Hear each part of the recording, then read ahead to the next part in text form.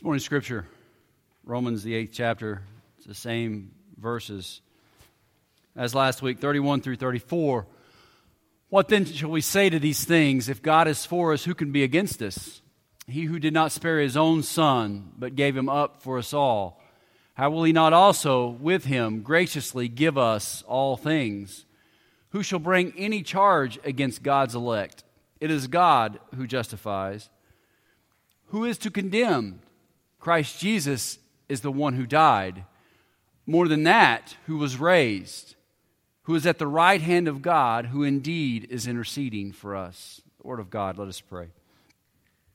Most gracious God, Lord, we thank you for your word. We thank you for these encouraging words that were penned by Paul through your Spirit so many years ago, Father. We thank you that your word is forever alive and that we can apply it so well to our lives.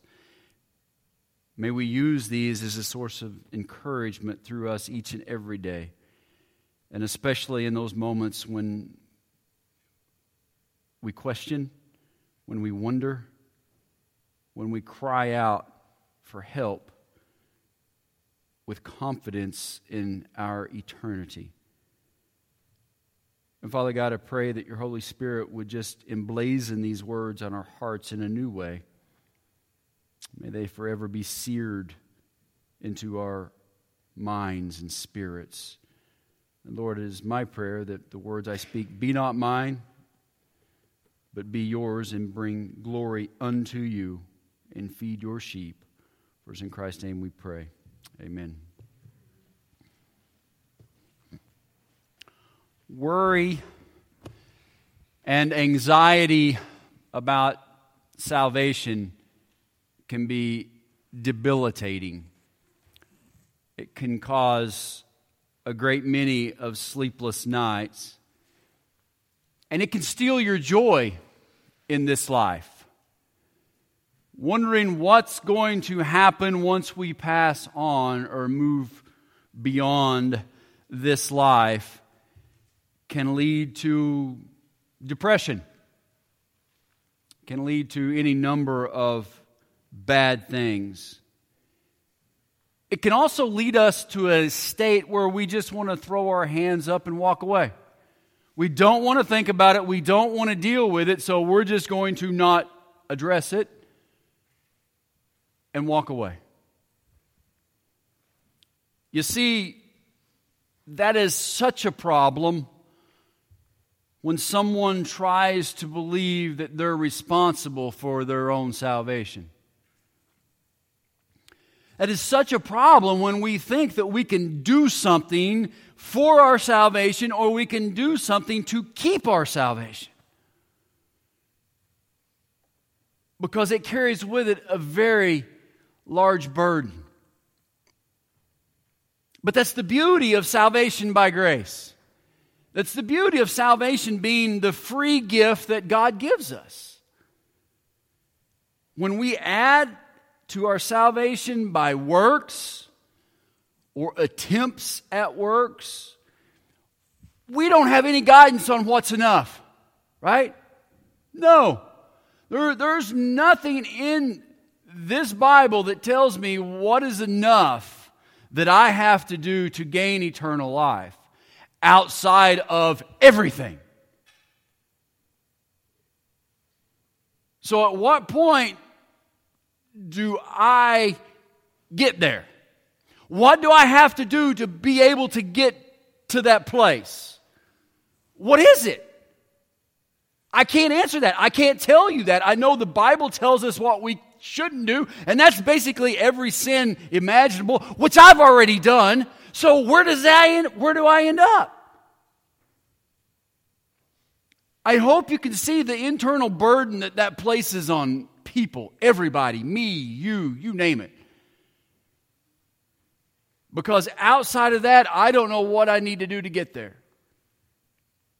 And if I say that I'm there, what do I need to do to stay? What is that burden? What if I let a bad word slip out of my mouth? What if I say something untrue about my friend or my neighbor? Where does that end up at?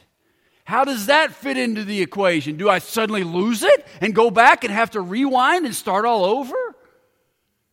Am I saved again every time I screw up in this lifelong quest of perfection? It's tiring. And I hope you can see where you're like, I can't do it. I'm out. I can't do it. Nobody can do it. I'm out the door. So you have that camp. Because if we're really real with ourselves, we know we can't do it. We know what's between these two ears, and most of the time there's not much good in there.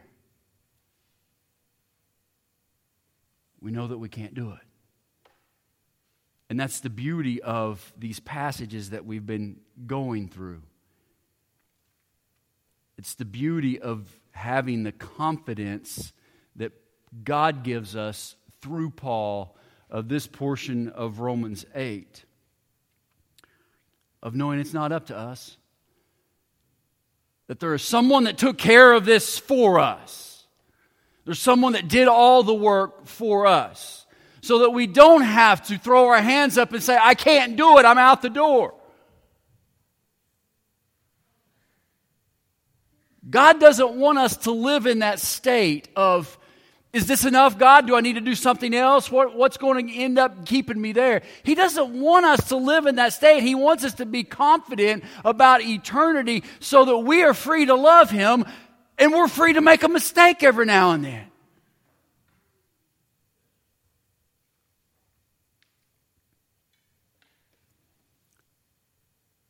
And oh, what beautiful assurances we have in these passages that we've been looking at. But as I said last week, I caution you as you try to grasp hold of these assurances, they're not for everybody. These assurances and these confidences that we can have in being children of God, not for everyone. They only apply to those who love God and are called according to His purpose.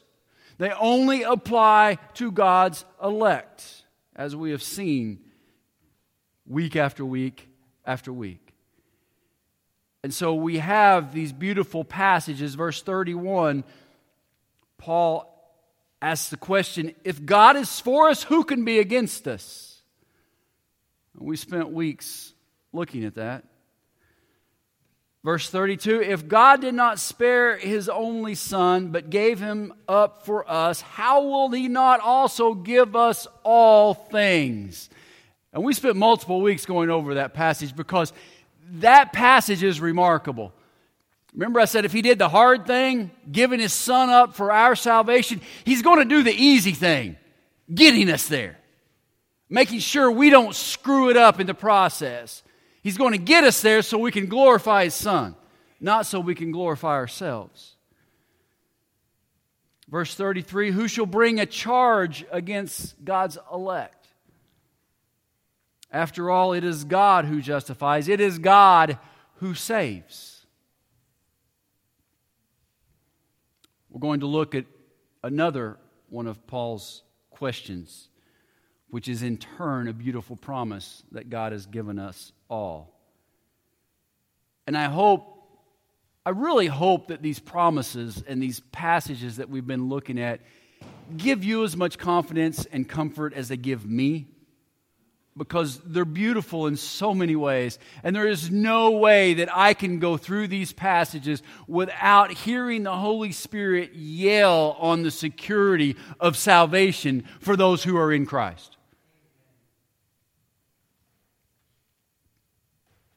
These promises should be of such great encouragement to us in those difficult moments when we worry about our salvation, when we question where we are during those difficult times. Verse 34, and we're going to spend the rest of the morning, well, I got one more, but most of the rest of the morning on this. Paul asks the question, who is to condemn? Christ Jesus is the one who died, more than that, who was raised, who is at the right hand of God, who indeed is interceding for us. I didn't cover this passage last week. I didn't get to it.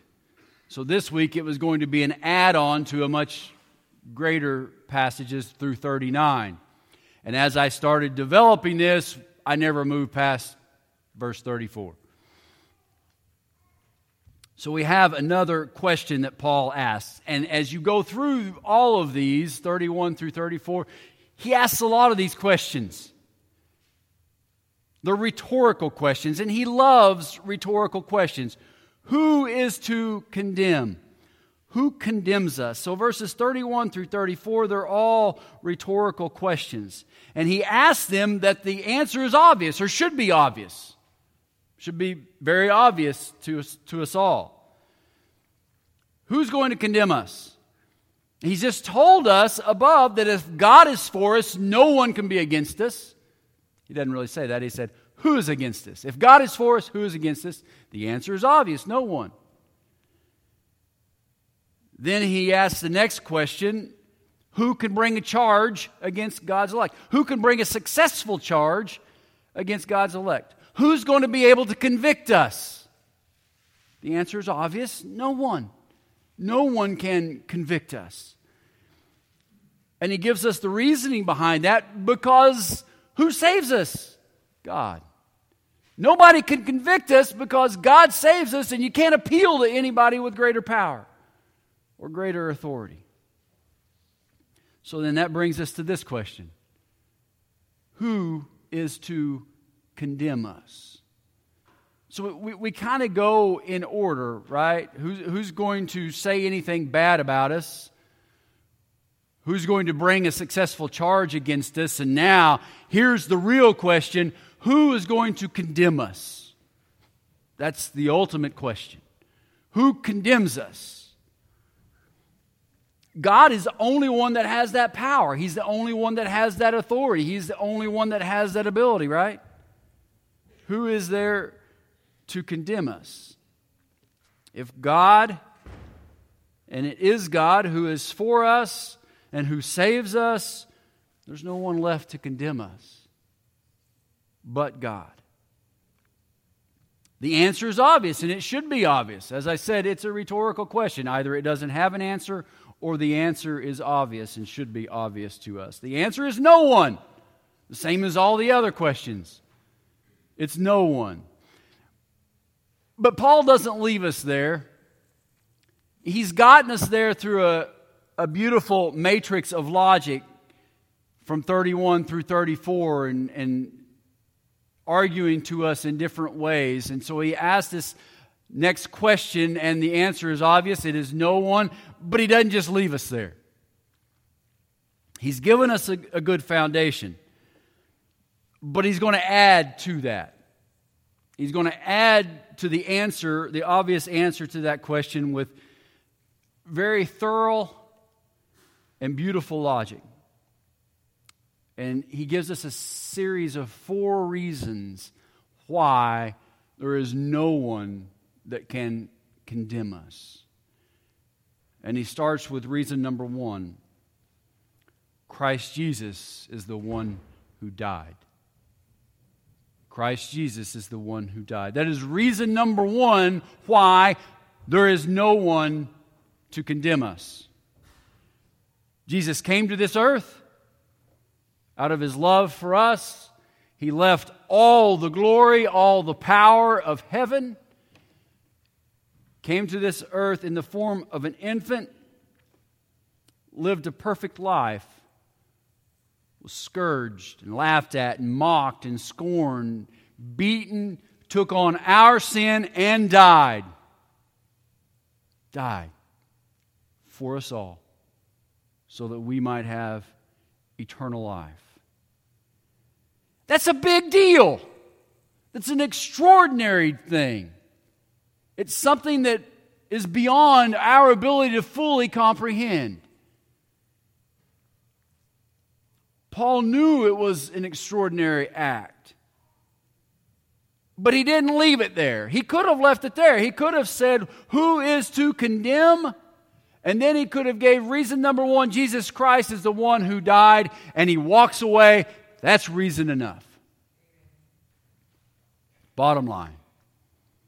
But he doesn't leave us there. He keeps going. And he moves us on to reason number 2.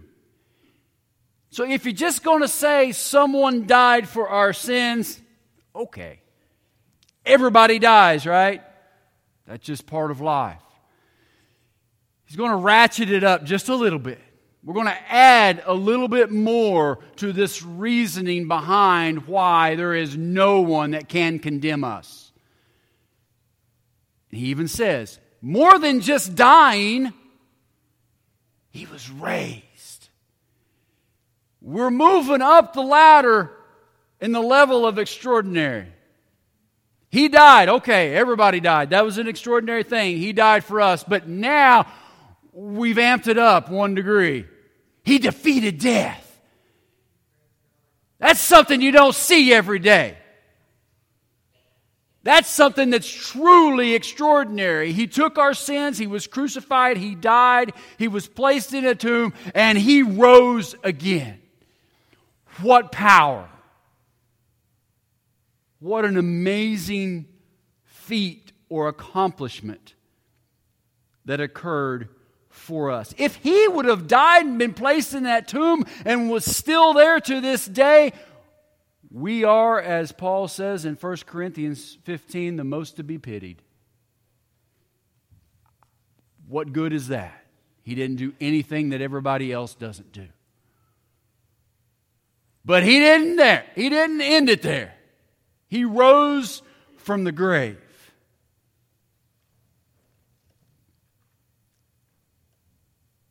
So if Paul had chosen to stop there, that's fine. Jesus Christ came to this earth as God in the flesh. He died. He was crucified. He buried. He rose from the grave. That's enough. Should be reason enough why no one can condemn us, right? But He doesn't leave us there. He keeps adding to this beautiful, logical argument that He gives us. Reason number 3. Not only did Jesus die for our sins, not only was He resurrected, but where is He now? He's at the right hand of God. He just didn't raise from the grave and now He's floating around here all over the place. He's at a beautiful position of authority. He's at God's right hand. Now, does this mean He's sitting at God's right hand? I don't know. It's a metaphor. He may be at God's right hand, but I know He's omnipresent as well. So I'm not going to argue one way or the other. I will tell you that this is a metaphor. God's right hand illustrates a place of honor, a place of power.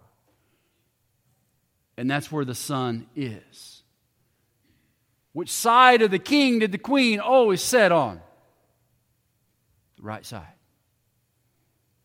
When we have the Olympics and you have the gold medalist on top, where is the silver medalist?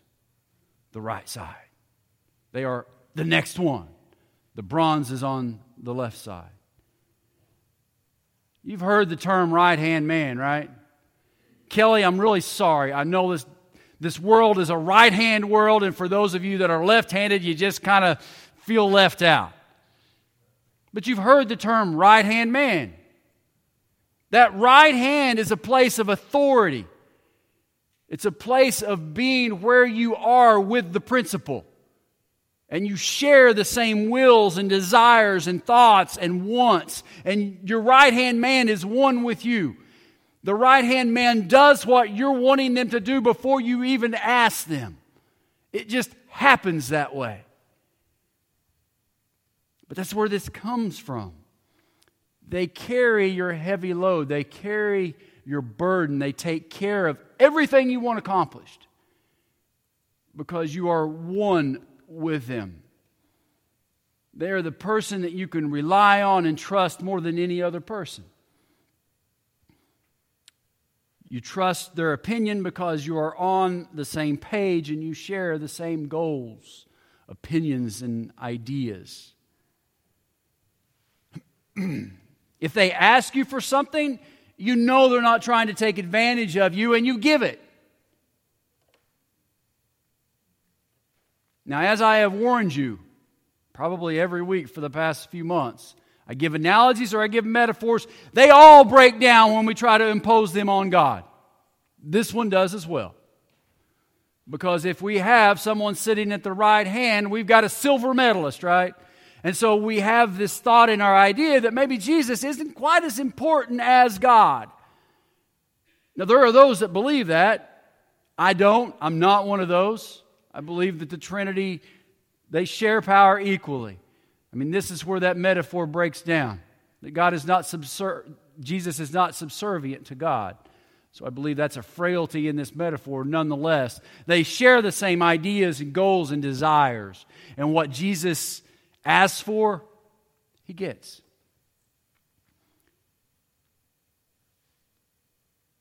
I believe that this metaphor just helps us better understand the power that Jesus has with respect to His Father and how that's delineated. Their wills are perfectly aligned with anything that Jesus wants, the Father wants, and the Spirit wants. So with all that, the fact that Jesus died for us, that He was raised from the dead, and that He's at a place of honor and authority before the Father, that should be enough to convince us that there is no one there that can condemn us. But He doesn't leave us there. He continues with this flow of logic and gives us reason number 4. He doesn't just stop with Jesus dying and being raised from the dead and being at the place of authority. He finishes it with perhaps the most important. I tend to believe that these are ranked.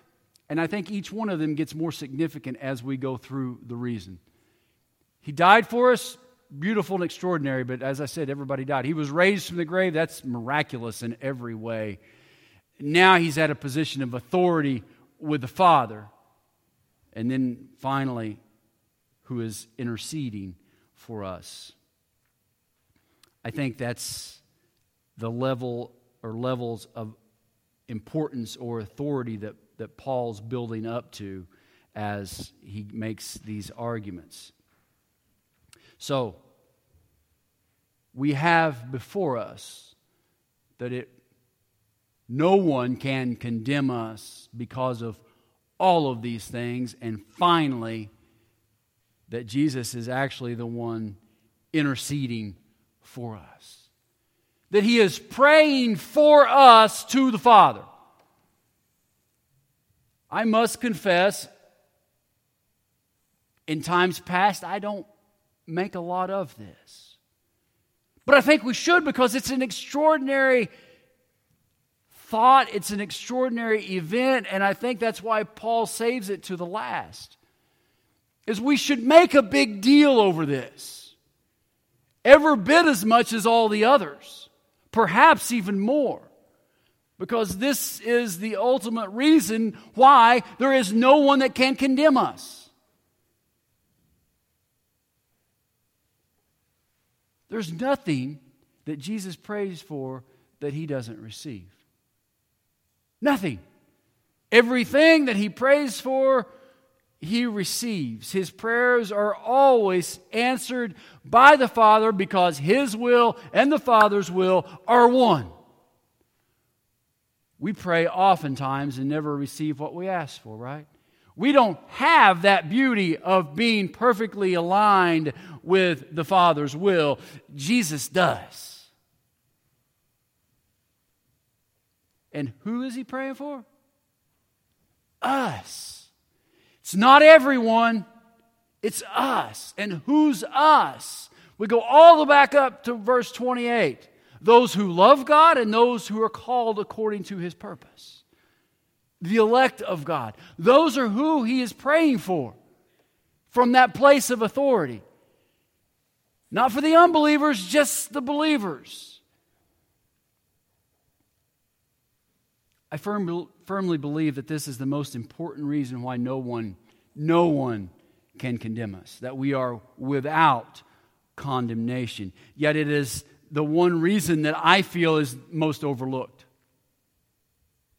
We don't stop and think about this as readily and as often as we should. That Jesus is right now praying for every believer in this room. When we sin and we are convicted of our sin and we have questions about our eternity and what that's going to look like, what's the first thing that happens in our minds? We need to stop sinning. Well, I challenge you this morning that the first thing you need to remember in your mind is Jesus is praying for us. That there's not going to be any condemnation. And it's because of that prayer that we will have the ability to stop sinning. That's why we don't fall headlong into that sin and destroy our eternity. It's because the prayers of the Son keep us from that. Keep us from destroying our eternity. The fact that Jesus is praying and interceding for us all times should be one of the most comforting thoughts that we have in our minds.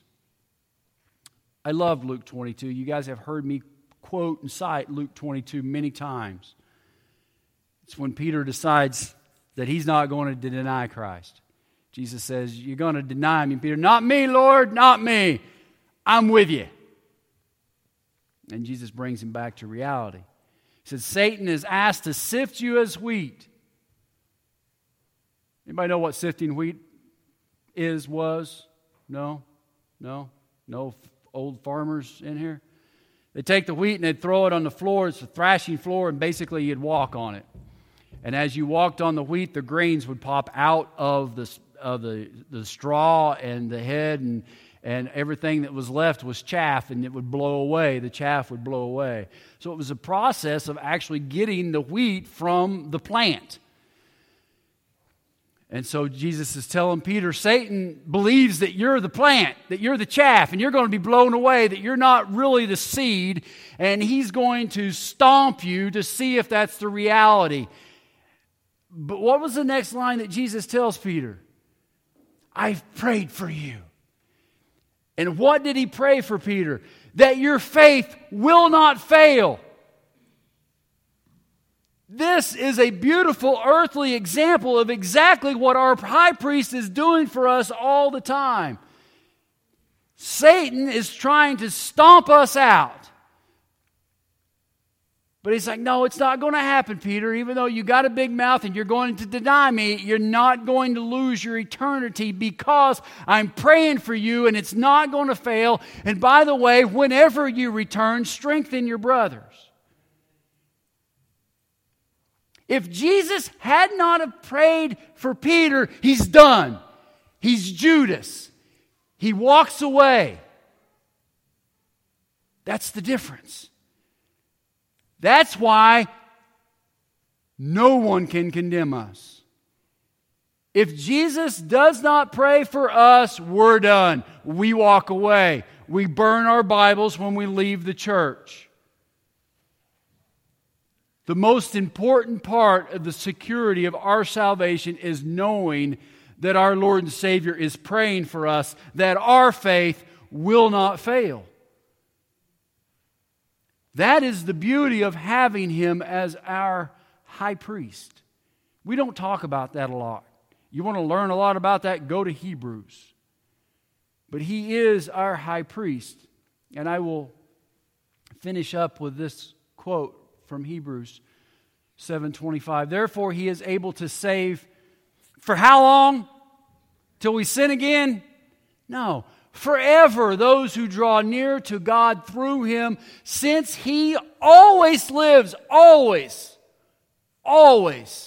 lives to make intercession for them, to pray for them. So we're saved forever because He's always praying for us. Only reason. That's why it's so important. And that's why He gets glorified for it and we don't. You say, oh, well, I avoided sin the other day. No, you didn't. The only way that you were able to avoid that sin was because Jesus was praying that you might avoid that sin. and all the glory reverts back to Him. What confidence there can be in knowing I'm not going to be able to do anything to destroy my salvation because Jesus Christ is praying for me. Not because I have some extraordinary will, not because there's something innate in me, because there's something extraordinary in my Savior.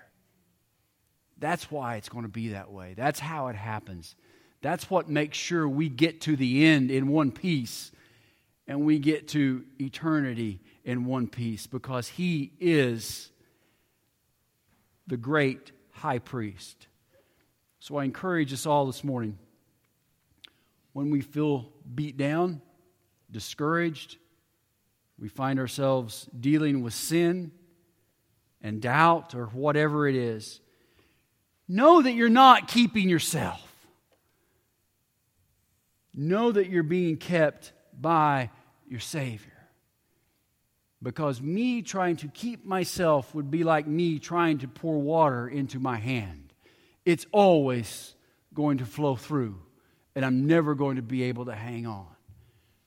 But I praise God to give us a Savior that came to this earth, that died for us, that rose again, that sits at the right hand of Almighty God, and that prays for us all the time.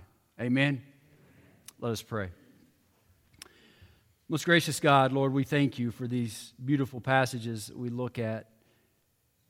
Father, we just pray that You would help remind us of them so often.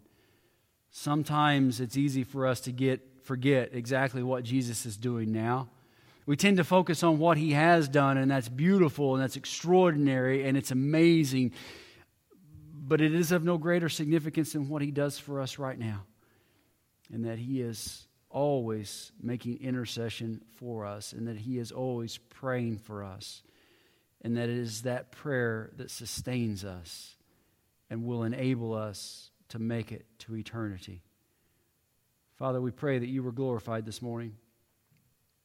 That You, the Father, that You, the Son, that You, the Holy Spirit, were brought special glory. And we thank You for watching over us. And Father, we just pray that everyone in here is counted among those who love You, who are called according to Your purpose. For it's in Christ's precious name we pray. Amen. All rise.